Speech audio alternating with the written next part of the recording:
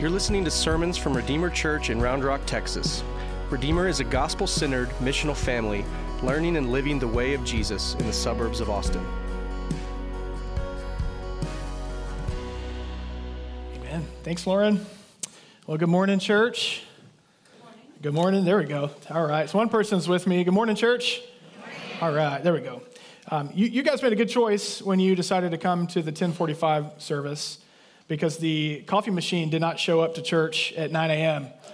And so we were in here this morning, first service, suffering without coffee, but we were suffering for Jesus. So, but coffee machine showed up for the 10:45, and we're ready to go. Glad that you're here. If you're a guest with us, my name is Jordan. I'm one of our pastors here at Redeemer. I have the privilege of leading us in vision and preaching. And we are in a sermon series walking through verse by verse the Romans chapter 8. Romans 8 has been called by many the greatest chapter in the Bible. And not because it's any more inspired than any other chapter in the Bible, but because it is just potent. It's just full of gospel truth about who we are if you've put your faith in Jesus Christ, about who you are, what is ultimately true about you, about the world that we live in, and about the future that is coming for us in Christ. In other words, your circumstances are not the truest thing about you. Your feelings are not the truest thing about you. Your past is not the truest thing about you. Your successes and your victories are not the truest thing about you. The truest thing about you, if you are in Christ Jesus, Paul says in Romans 8, verse 1, that there is no more condemnation for you, that you're free, you're accepted, you're beloved, your sin has been paid for. And that's what we saw week 1. You've been set free from the law of sin and death by the Spirit of life, by the Son of God taking our place on the cross. We've been set free from sin and its penalty and its power in our life. And then last week, Josh walked us through verses 5 through 11, where we see this other fundamental truth about you if you're a Christian. Not only are you in Christ, is your life hidden in Christ, his righteousness clothes you in every way, but his Spirit is within you. So if I had to sum up the first 11 verses of Romans chapter 8, I would say it this way. If your faith is in Jesus, you are in Christ, and Christ is in you by the power of the Holy Spirit. That is a mind-blowing reality. That's the truest thing about you. In fact, Paul seems to want to go on and talk more here about the Spirit. It's almost as if he knows that we're going to have trouble as we live our life as sinners in a fallen world, awaiting the return of Jesus. It's almost as if he knows that we're going to have trouble reconciling and coming to a full understanding of what it means to have the Spirit of Christ dwelling within us. He's going to talk in our text today more about the Spirit. In fact, Paul speaks about the Holy Spirit 20 times in the first 17 verses of Romans chapter 8. 20 times he mentions the Spirit. The Spirit, the Holy Spirit, is mentioned more in Romans 8 than in any other chapter of the Bible. This should tell us something, shouldn't it? We've got to get to know the Holy Spirit.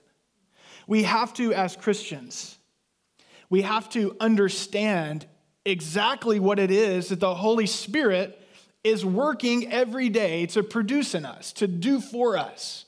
Remember what Jesus called the Holy Spirit before he ascended to heaven? What did he call him? The Helper. I'm going to send you the Helper. The Spirit's been given to you to help you every single day. The Holy Spirit is operating within you, working within you every single day to help you.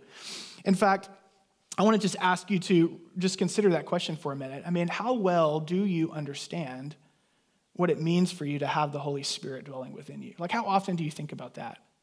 Do you understand the fullness and the power, the help that you have available to you in the Holy Spirit? I think most of us probably don't.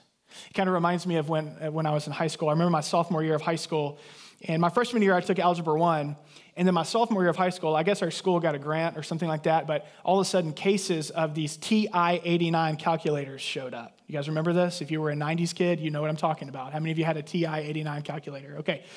If you don't know what I'm talking about, maybe you're a bit younger. Imagine what ChatGPT is to English class now, all right? You know, you got to write a paper, do a reflection, come up with a poem, you just go to ChatGPT and it just kind of does it for you, and teacher never knows.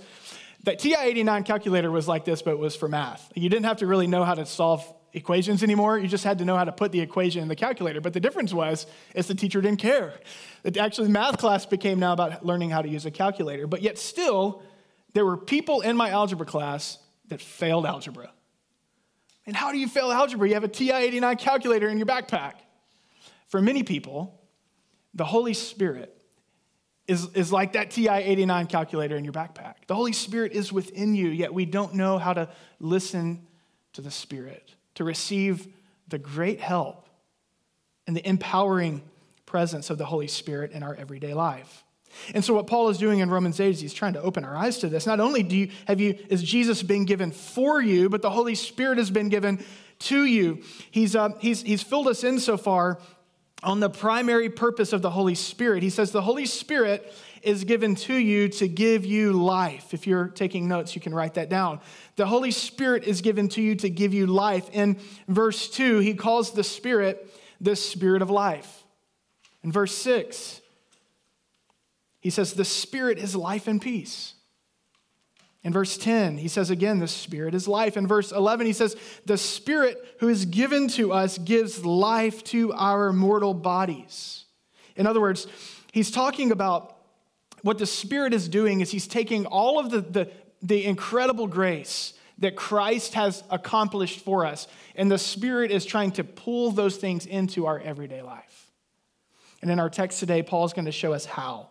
He's going to give us two ways that the Spirit is working in your life every day to give you life. Every day, the Spirit is doing two things. First, he's going to help us see that the Spirit is there working to help you put to death sin. And second, the Spirit is there to help you put on your sonship. Let me pray for us, and we'll work our way back through the text. God, what a grace it is to gather with your church, to sing your praises, to open your word, and to hear from you. Thank you. Thank you for the grace of the gathered church. Lord, our prayer is simple this morning. As we open your word, we say to you, God, we want you here this morning. We want to hear from you this morning. I pray that by your Spirit, you would speak to each person, that you would encourage us, you would convict us, you would build us up, that we might live in Christ. In Jesus' name, amen. Look back at verse 12. He says the first thing that the Spirit does is help us put to death our sin so that we might live. Paul writes, so then, brothers, we are debtors not to the flesh, to live according to the flesh. For if you live according to the flesh, you will die. But if by the Spirit you put to death the deeds of the body, you will live. The so then in verse 12 is a transition sentence, or transition statement. Paul is saying, in light of the Son given for you and in light of the Spirit given to you, you are no longer indebted to sin. The word there means under obligation or bound to sin. You no longer are under obligation to live that old life of sin and death. You know, there are a lot of people in our world today that are enslaved to sin. Like they're struggling, they're trying to find freedom, and they're looking to all of the things in the created world to give them life and identity and purpose. They're bound up in sin. But Paul says, you've been set free, you've been unbound, you're no longer obligated to that. You know that life is found in Christ. You've been set free, you are free. Now, what that doesn't mean is it doesn't mean that you won't still struggle with sin. You certainly will. But what it means is that God has done something in you that has changed the trajectory of your life. If you are in Christ by faith, if you've placed your faith, if you've crowned Jesus as your Lord and you've claimed Jesus as your Savior, that the trajectory of your life has been pointed in a new direction, away from that old way of life in the world and pointed in the trajectory of Jesus and obedience to Jesus. You said, I'm to the best of my ability, I'm going with Jesus. I'm walking with Jesus. I'm living my life in obedience to Christ. And I want to ask you, can you say that this morning? Have you said that? Christ is my all in all.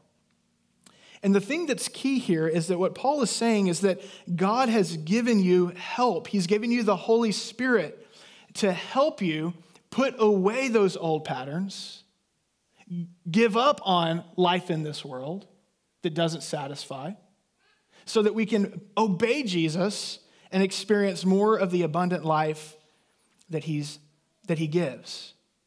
In other words, he says, the Holy Spirit is given to you every day. You get out of bed every day. And one of the things that the Holy Spirit is doing is helping you kill your sin. That's the language of the text. Look back at verse 13. He says, put to death. Put to death. It literally means kill and bury your sin. That's what the Holy Spirit wants to help you do. And let me give you an image that might help. What he's saying here is that we should treat the sin in our life like I treat a snake in my yard, okay? I know there's some people that are like, hey, snakes are good for the ecosystem, like leave them alone. Not me. The snakes are not good for my ecosystem ever. There's a snake in my yard, and I see the snake, and I kill the snake, and I toss it over the fence into the woods. Like, that's how it works in my backyard, okay? Snakes are a threat. Snakes are not good. I don't want to get close enough to a snake to even figure out if it's good for the ecosystem. I'm not risking it. See the snake, kill the snake, bury the snake. Toss it over the fence. And what Paul is saying here is he's saying, treat your sin the same exact way, Christian. You shouldn't play around with sin.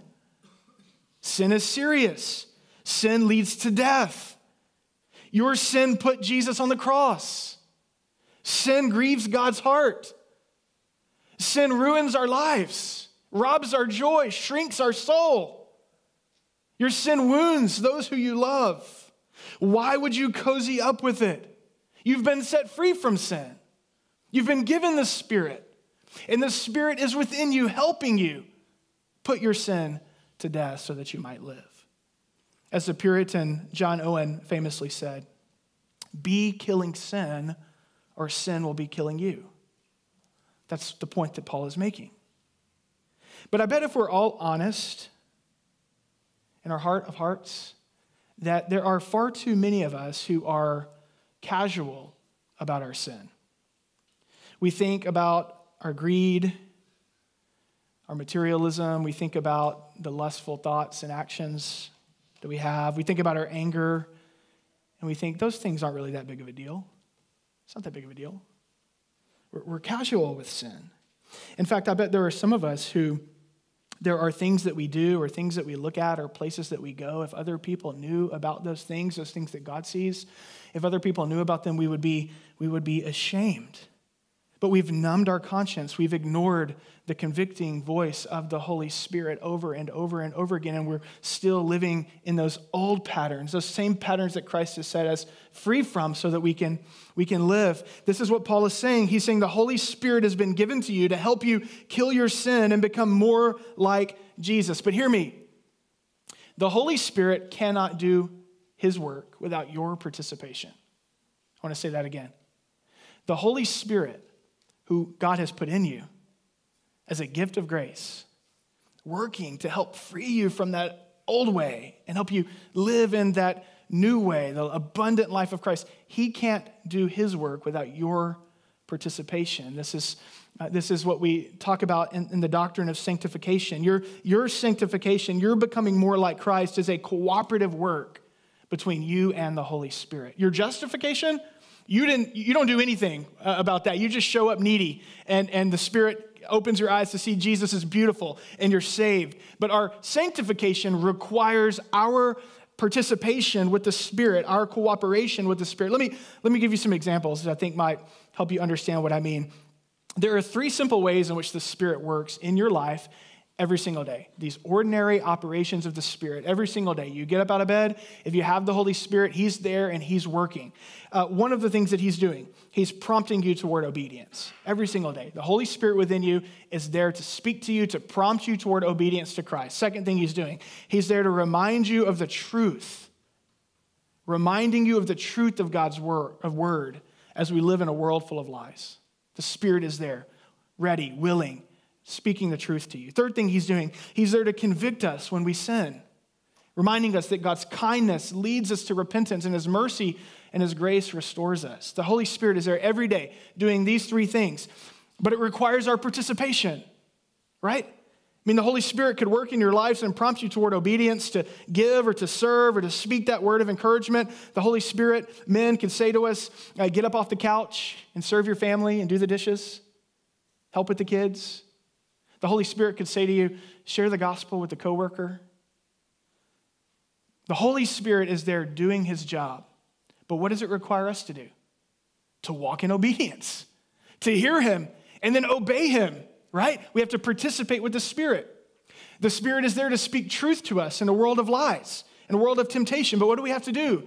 We have to hear the truth and receive the truth and resist temptation. James 4:7 says, submit yourself to God, resist the devil, and he will flee from you. It requires our participation. The Spirit is there to convict us of sin in our life. He's done this in my life recently, even in the last week or so.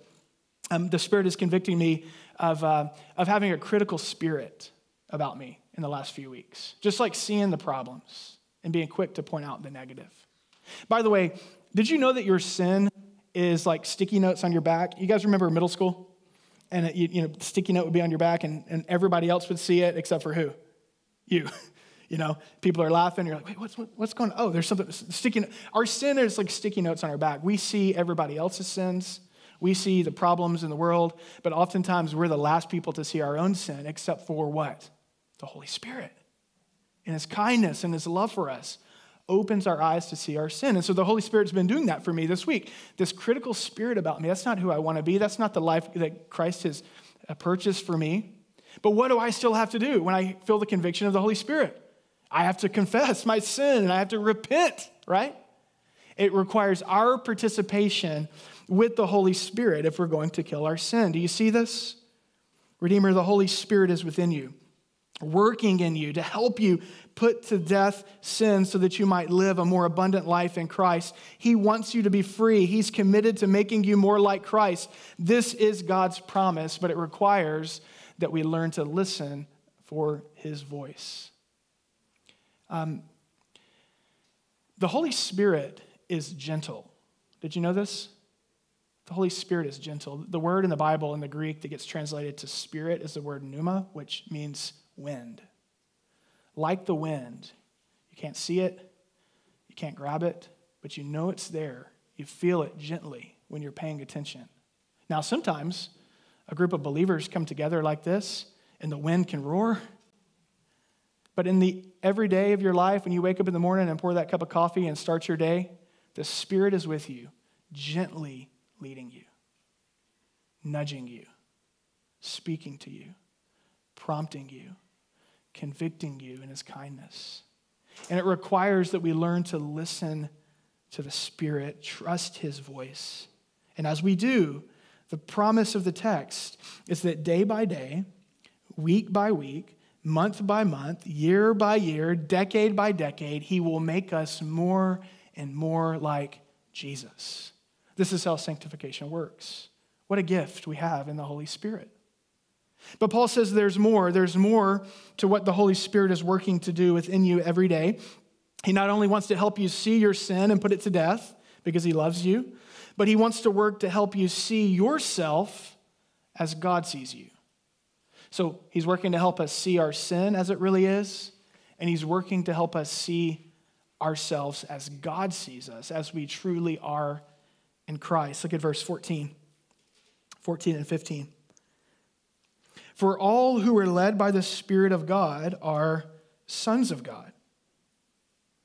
For you did not receive the spirit of slavery to fall back into fear, but you received the spirit of adoption as sons, by whom we cry, Abba, Father.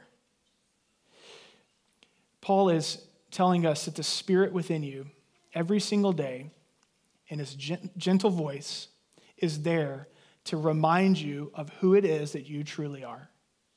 A son of God, beloved child of God. And you might be thinking, well, why doesn't he say daughters? Why doesn't he say sons and daughters? And we'll get to that in a minute. There's actually something pretty profound about him saying sons, especially knowing that Paul was writing to a church that was made up of men and women. Phoebe delivered this letter to the church in Rome. It was made up of Jews and Gentiles, slave and free. And he's saying all of you, no matter what your background is or what your earthly status is, are sons, beloved sons of God, invited into an intimate relationship with the Father. God not only saved you, but he so values you. There is dignity that he bestows upon you, Oh, if we could learn to see ourselves the way that God sees us. What would it change about your Tuesday afternoon if you could see yourself the way that God sees you in Christ? The dignity that he bestows upon you, the duty that he has invited you into, the honor.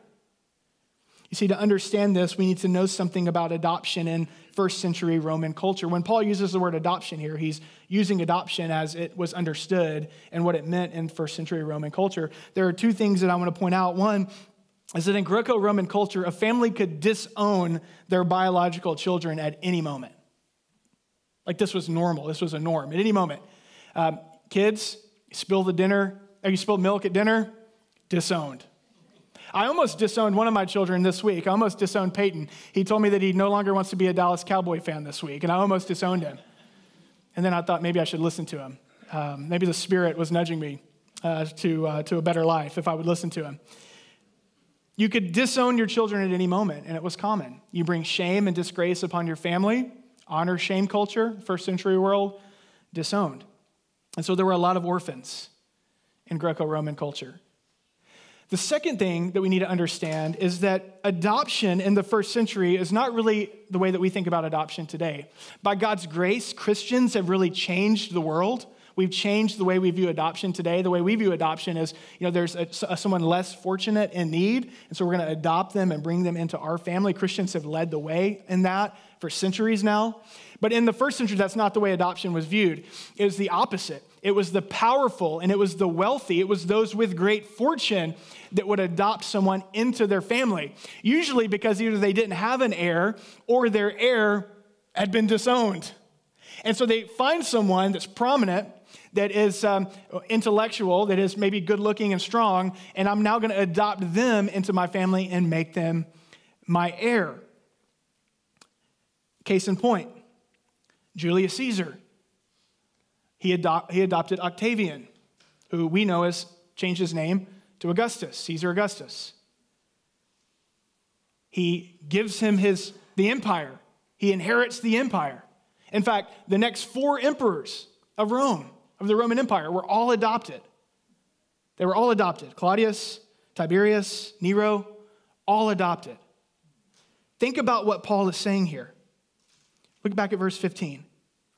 You did not receive the spirit of slavery to fall back into fear, but you received the spirit of adoption as sons. Brothers, sisters, hear what God is saying to you. Get a look for a second at how God sees you. He chose you. He gives value and dignity to you. He has called you his beloved. He pursued you at great cost to himself. He so values you and so loves you that he gives you his name. He cannot and he will not disown you, despite you. You've been adopted by the Father of all glorious grace. And the text goes on and says, not only has he adopted you, but he's made you his heir. He's chosen you to represent him, to carry forth his kingdom. He's put dignity and purpose upon you, where you live and where you work and where you learn and where you play. The places that you interact every single day, you're there to represent him and his name and his legacy and to carry forward his grace. And the Holy Spirit, Paul says, is given to you to help you get out of bed every morning and see yourself this way.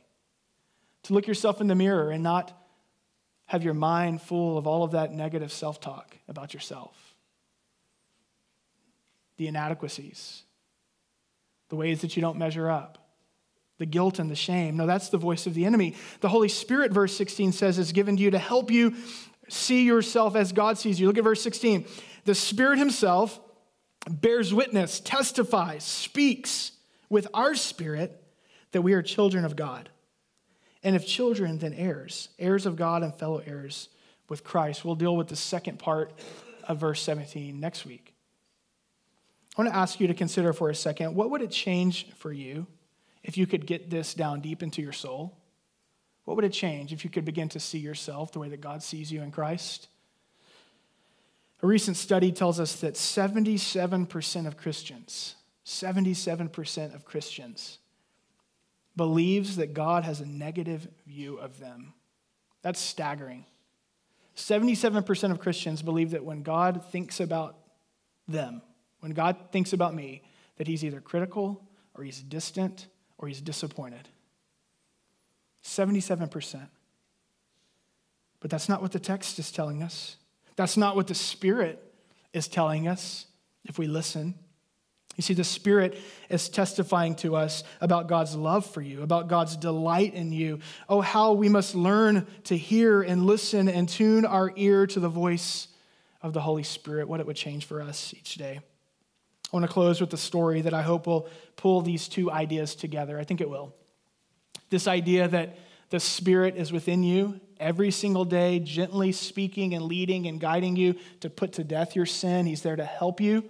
And this idea that the Spirit is there every single day, gently speaking and reminding you and encouraging you and lifting you up to put on your belovedness and live in light of your belovedness.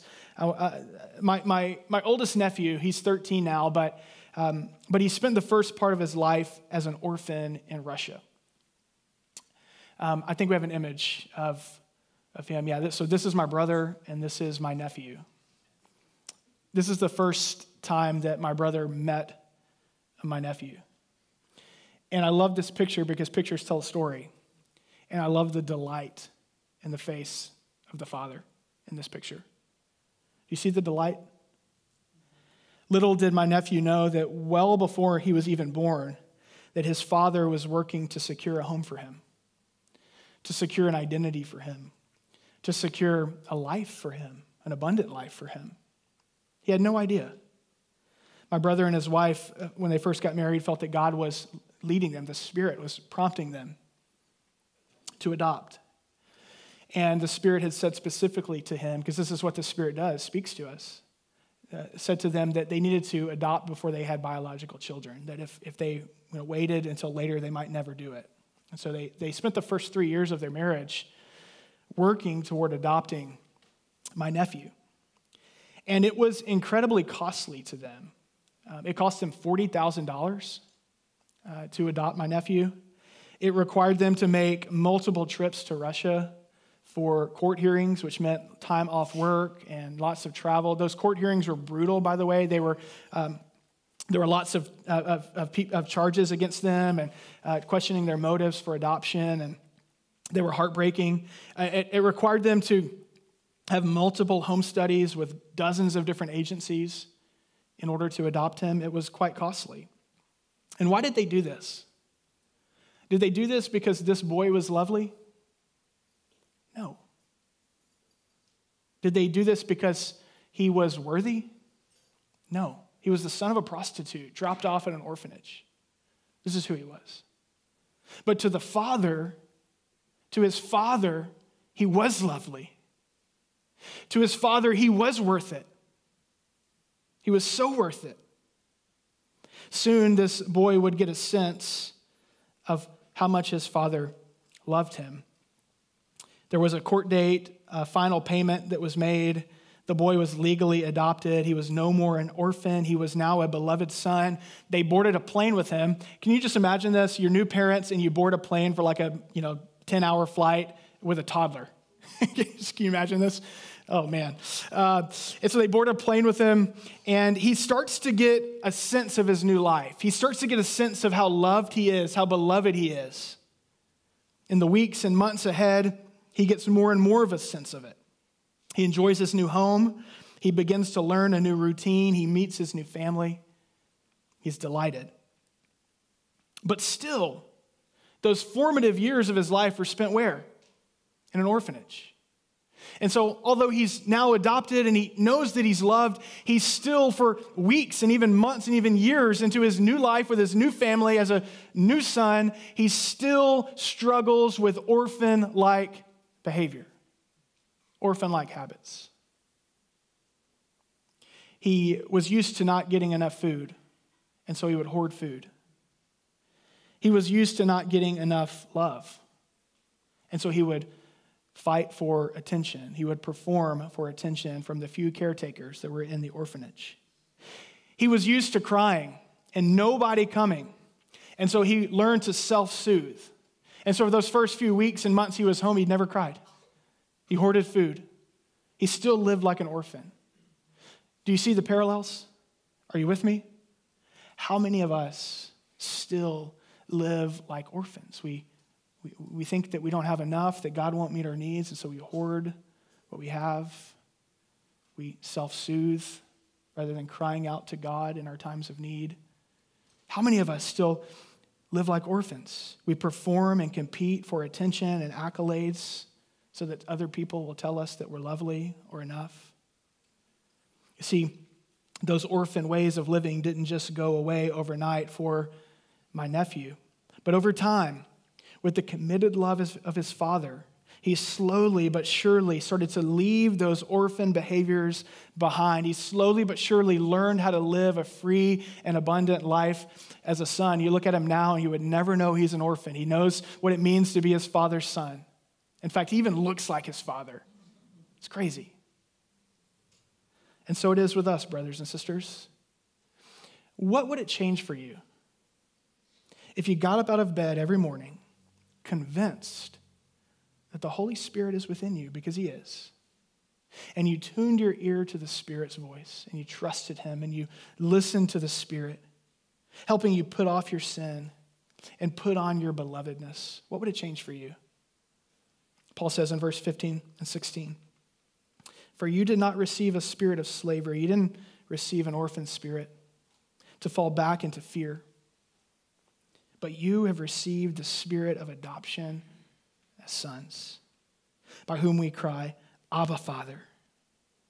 The Spirit himself bears witness with our spirit that we are children of God." Let's pray. What a glorious truth, Father. We thank you that you have so loved us,